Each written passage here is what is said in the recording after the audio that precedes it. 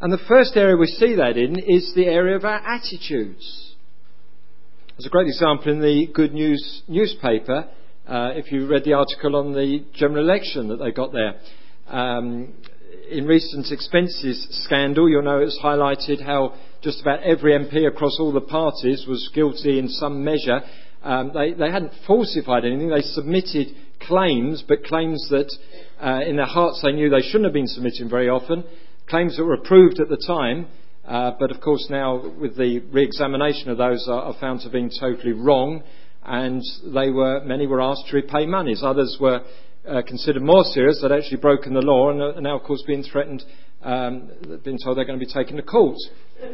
But amongst those who were asked to pay monies was one Paul Goggins, a committed Christian in the Northern Ireland office, and he was asked to repay £1,075 for a claim that they considered was inappropriately made. When he discovered his mistake, what he actually did was chose to pay back 20 times that. £21,307. You contrast that with the MPs who are saying we're claiming parliamentary privilege. Although we may have done wrong and have been found guilty of having done wrong, nevertheless you shouldn't be prosecuting us because we should be immune from prosecution simply because this all happened in our role as MPs. There is a marked contrast, isn't there? All the difference in the world between how a Christian responds and how a non-Christian responds. Because as a Christian our attitude has changed. Changed attitudes, verses 1 to 8. Paul's not saying here that a Christian hasn't got the right to go to court, or there aren't times when he needs to go to court. He's not saying that we haven't got any association with the law or with legal system at all. He's talking here specifically about one Christian choosing to take another Christian to court in some sort of litigation.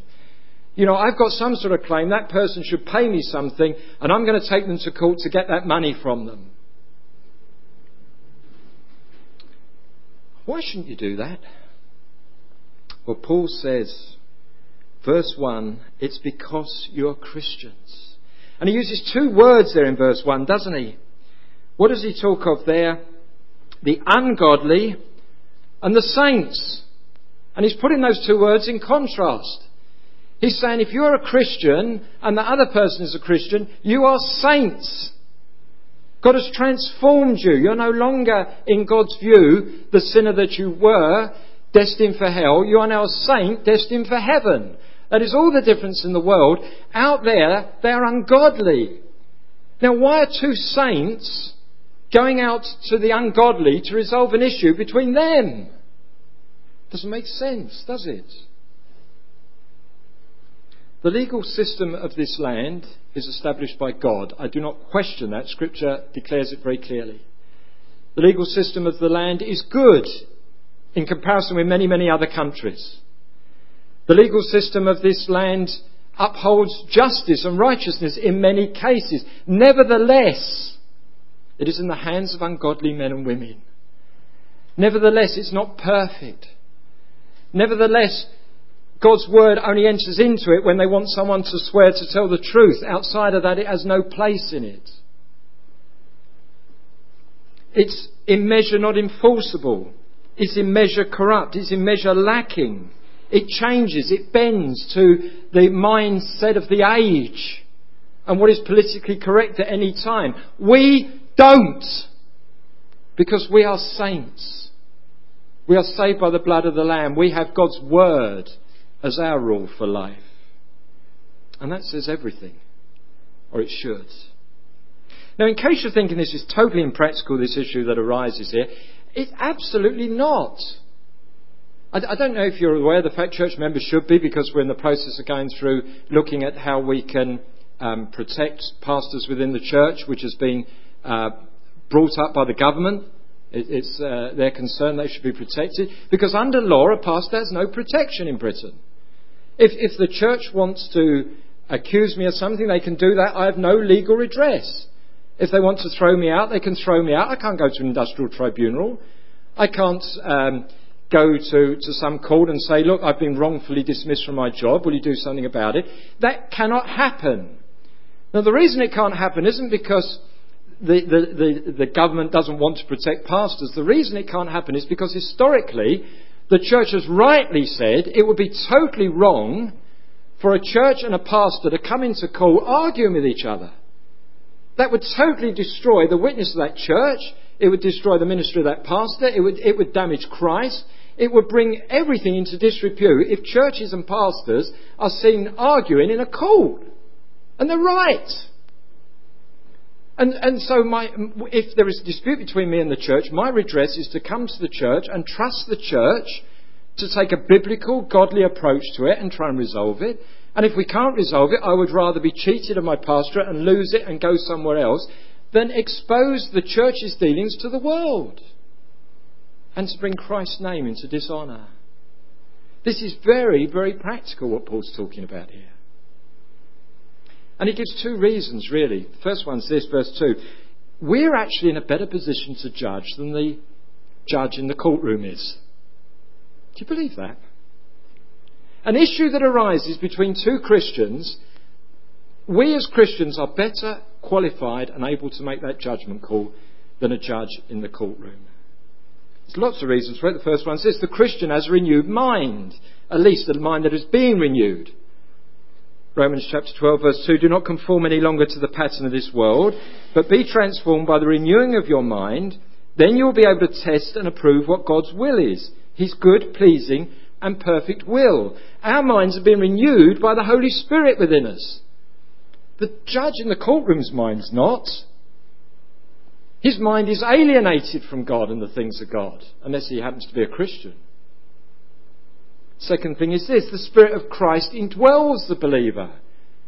Paul talks about praying, doesn't he? That I wouldn't know how to pray except the Spirit prompts me. So part of the Holy Spirit's work is to prompt us and to clarify our thinking and to quicken our thinking and our conscience and our mind and to give us discernment.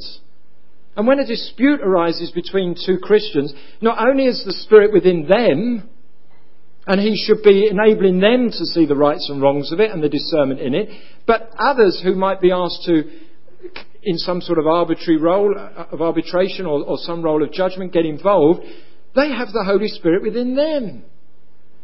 And they're going to be able to look at this issue in a totally different way to which a court will.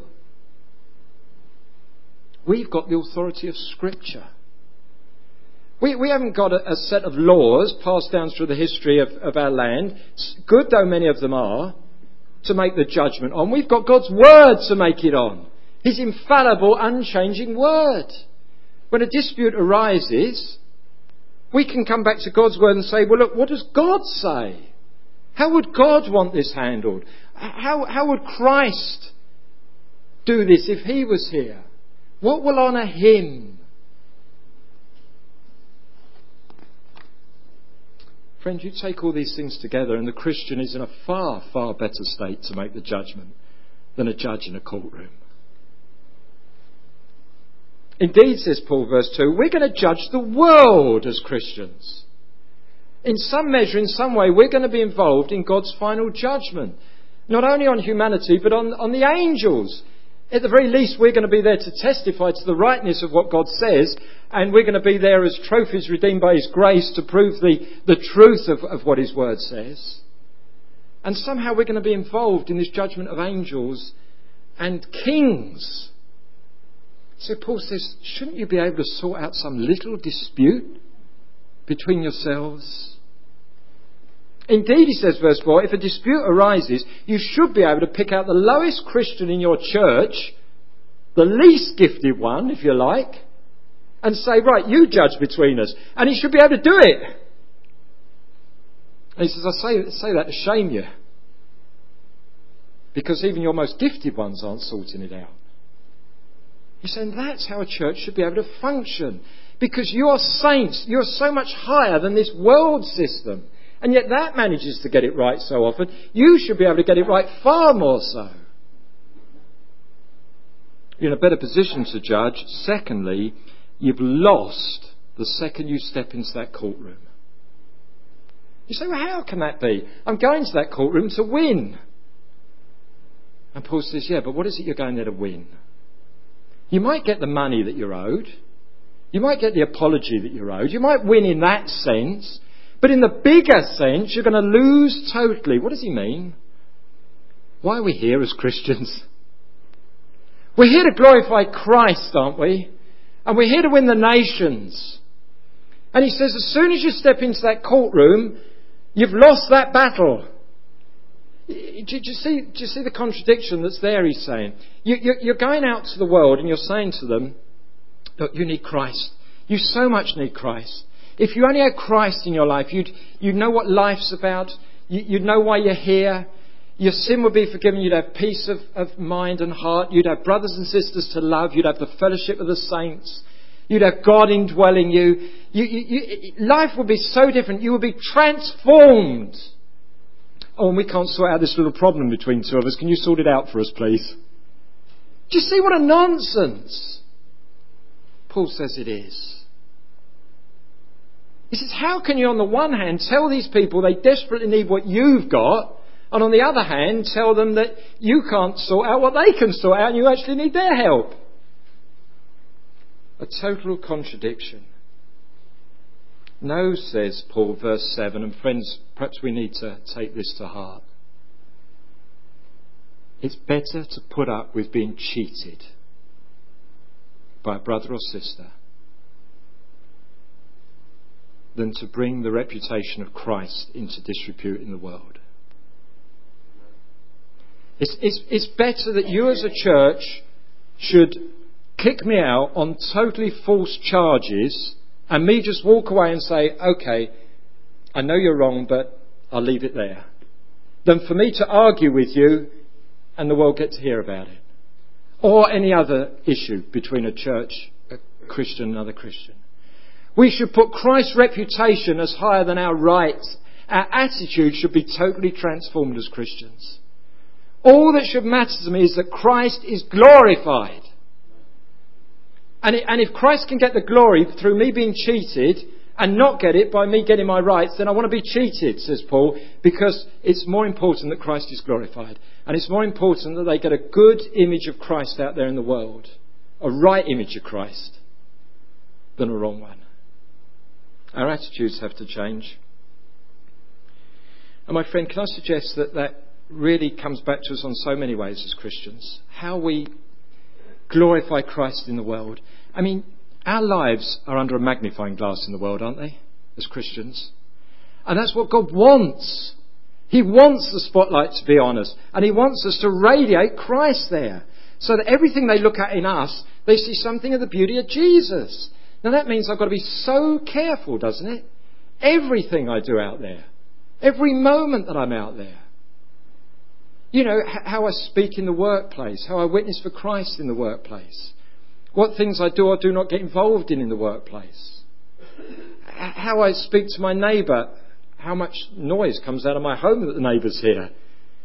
What I put on my blog or my Facebook or my website. Anything and everything. The sum totality of all that comes from me and is seen or heard by the world, I've got to be so careful with.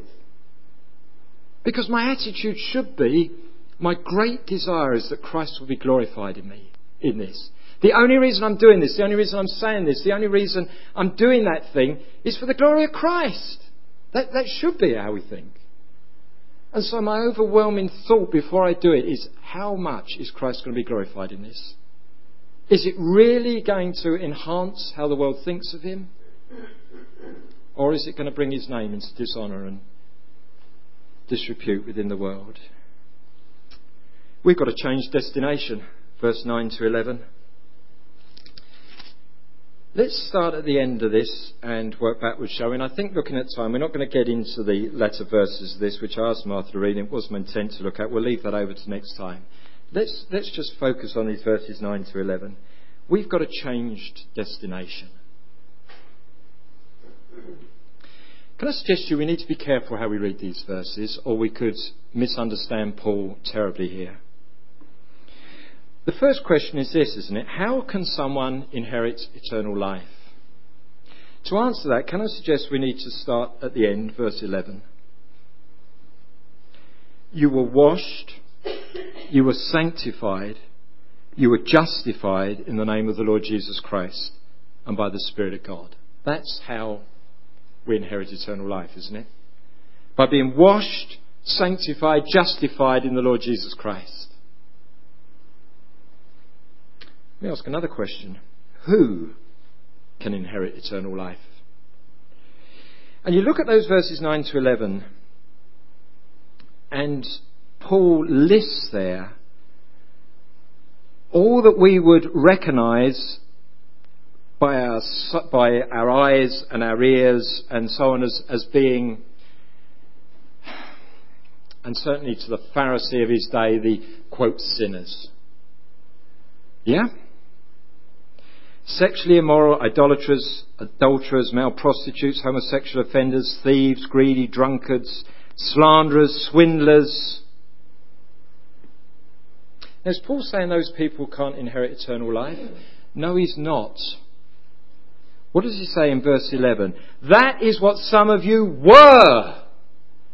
In other words, those people can inherit eternal life. The wonderful thing is that nobody's past life is a barrier to them inheriting eternal life. It doesn't matter how terrible a sinner you have been. It doesn't matter what a terrible blasphemer you've been. This is Paul's boast, isn't it? That Christ saved me, the worst of sinners, to prove that no one's life is beyond redemption in Christ Jesus. He says, indeed, some of you there in that church at Corinth were amongst these very groups of people, but you've been saved. How have you been saved? You came to the cross. That's what he says, isn't it? You were washed. What were they washed in? They were washed in the blood of Christ. They've come there, they've repented their sin, they've confessed it. They first of all identified it as sin, they've recognised that it is sinful, and then they've come and they've confessed it to God that they've done these sins. And then they've repented of it, they've turned away from it, they said, with your help, I don't want to sin like that anymore. I now want to live a life that honours and glorifies you. And they've turned from it, and they've put their trust and their hope in the merit of Christ. They've said, Lord, I don't deserve your forgiveness. I deserve your wrath. But because of the Lord Jesus Christ, because of what He did, because of His perfect life, because of His substitutionary death, because He bore in His body the wrath of my sin, Father, would you forgive me, a penitent sinner? And here's my life, Lord, take it and use it as pleases you. And they've been washed in the blood of Christ. They've been sanctified. They've been justified. God has taken the guilt of their previous life and put it on Christ, and the righteousness of Christ, and clothed them in that. And they stand as new creations in Jesus Christ. And Paul says, and they inherit eternal life. That's who inherits eternal life. That is one of the most wonderful statements on conversion and salvation that I know in Scripture. My friend, is it possible there's someone here this morning who's thinking, I'm not good enough to be a Christian? Can I tell you something very gently? You are 100% right in the sense that you're not good enough for God. In that sense. You're 100% right. You are not good enough. But my friend, can I tell you that that's why you need to become a Christian? If you were good enough, you wouldn't need to be a Christian, would you? If you were good enough, heaven would be your right. If you were good enough, you could just come to God and say, God, I'm here on my merit. Nobody is. That's the whole point. You are bad enough to be a Christian. You're bad enough to come and say, God, I have sinned. I need your forgiveness. I don't deserve heaven. I'll never earn heaven. I'll never be able to stand before you and say, look, God, I should come into heaven because, and point to anything in you. But that doesn't prevent you inheriting eternal life. That's what Jesus Christ died for. He died so that sinners might be forgiven. What God requires of you is that you recognise before Him that you are a sinner. You see, the problem is that in our generation, many of those things Paul listed there are no longer even considered sinful. But God says they are. And God adds to that elsewhere in Scripture, liars. Jesus says if you've so much as looked at a woman lustfully. So the end result, the bottom line is that every human being, without question, is a sinner before God. And we know that. I don't believe there's any human being who doesn't know that. Not in the bottom of your heart. Everyone knows they've thought or done something wrong. But what God requires is that we recognise that it's sinful. We stop trying to excuse it. We stop trying to justify it. We stop looking to the law of the day and say, well, the government says it's okay. God says it's wrong, therefore it is wrong. Therefore it is sin. And we come to God and we confess that. We repent of it. We ask His forgiveness for it. And we plead on the merit of Jesus Christ. And we recognise that our response to that must be that we yield our lives to Him unreservedly to live for His glory. And when we do that, we have a changed destination. Heaven is now our home, not here. Heaven is our goal. Christ is our life. So what is Paul saying about here then in these verses 9 to 11? He's pointing out to some of the Christians there in that church that they haven't made the change in their lives that they should have done. Do you not know that the wicked will not inherit the kingdom of God? You know, that is what you were, but you were washed, you were sanctified, you were justified in the name of the Lord Jesus Christ. So those things should have been kicked out of your life. They've got no place in the life of a Christian, is what Paul's saying. Now, he's not saying that we live a perfect sinless life from the moment we're saved. Scripture clearly teaches that's not the case. But we do not deliberately sin.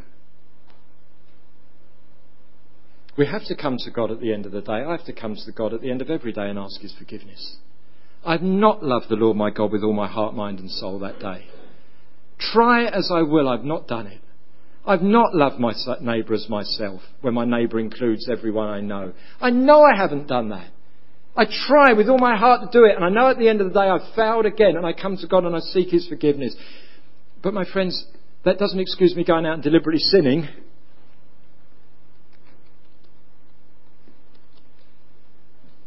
The sins he lists here are those that we can control.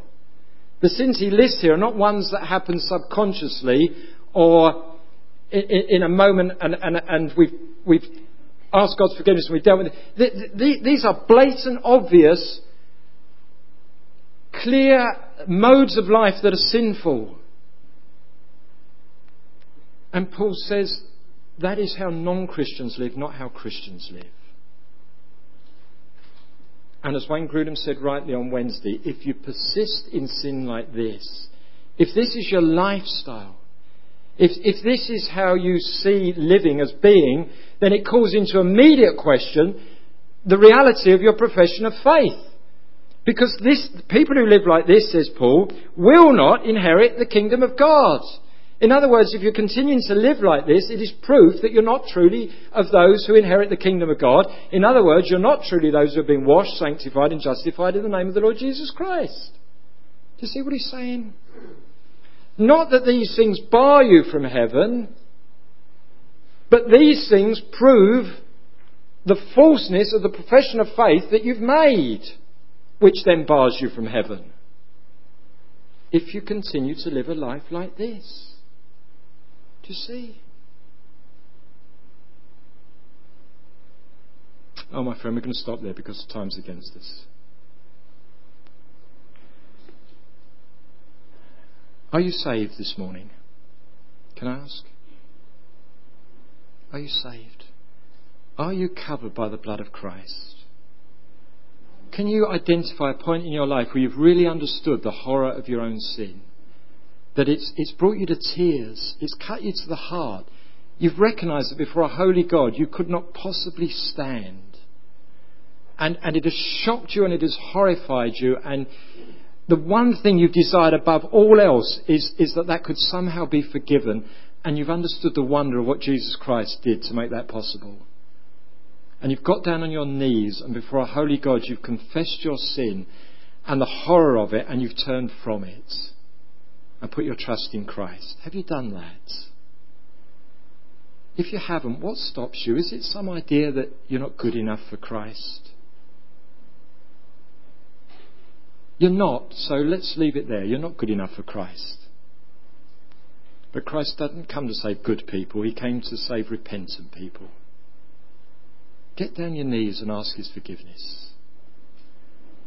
And let me ask you this, if you're saved, are you changed? When I say that, I guess we could all work down a little tick list of those sins there and say, well, I don't do that one, I don't do that one, I don't do that. Whoa. Are you changed? Jesus said it's not just the doing of the act, it's even thinking the act, isn't it? It's not just the things that everyone else sees. Are you changed in there? Are you changed in there? Do the things that once looked attractive to you now look horrible to you? Do the things that once held you captive, are you now released from them? Are you changed? You've got a new destination. You're going to heaven if you're a Christian. That's your home. Jesus is your King. He's radiant in his holiness, and he wants us to be. Because he wants us to image him out there in the world. And he wants the world to look at us and see him. And he wants the world to listen to us and hear him. And he wants them to see our good deeds and glorify the Father on the day he visits. My friend, how is it going for you? Let's pray.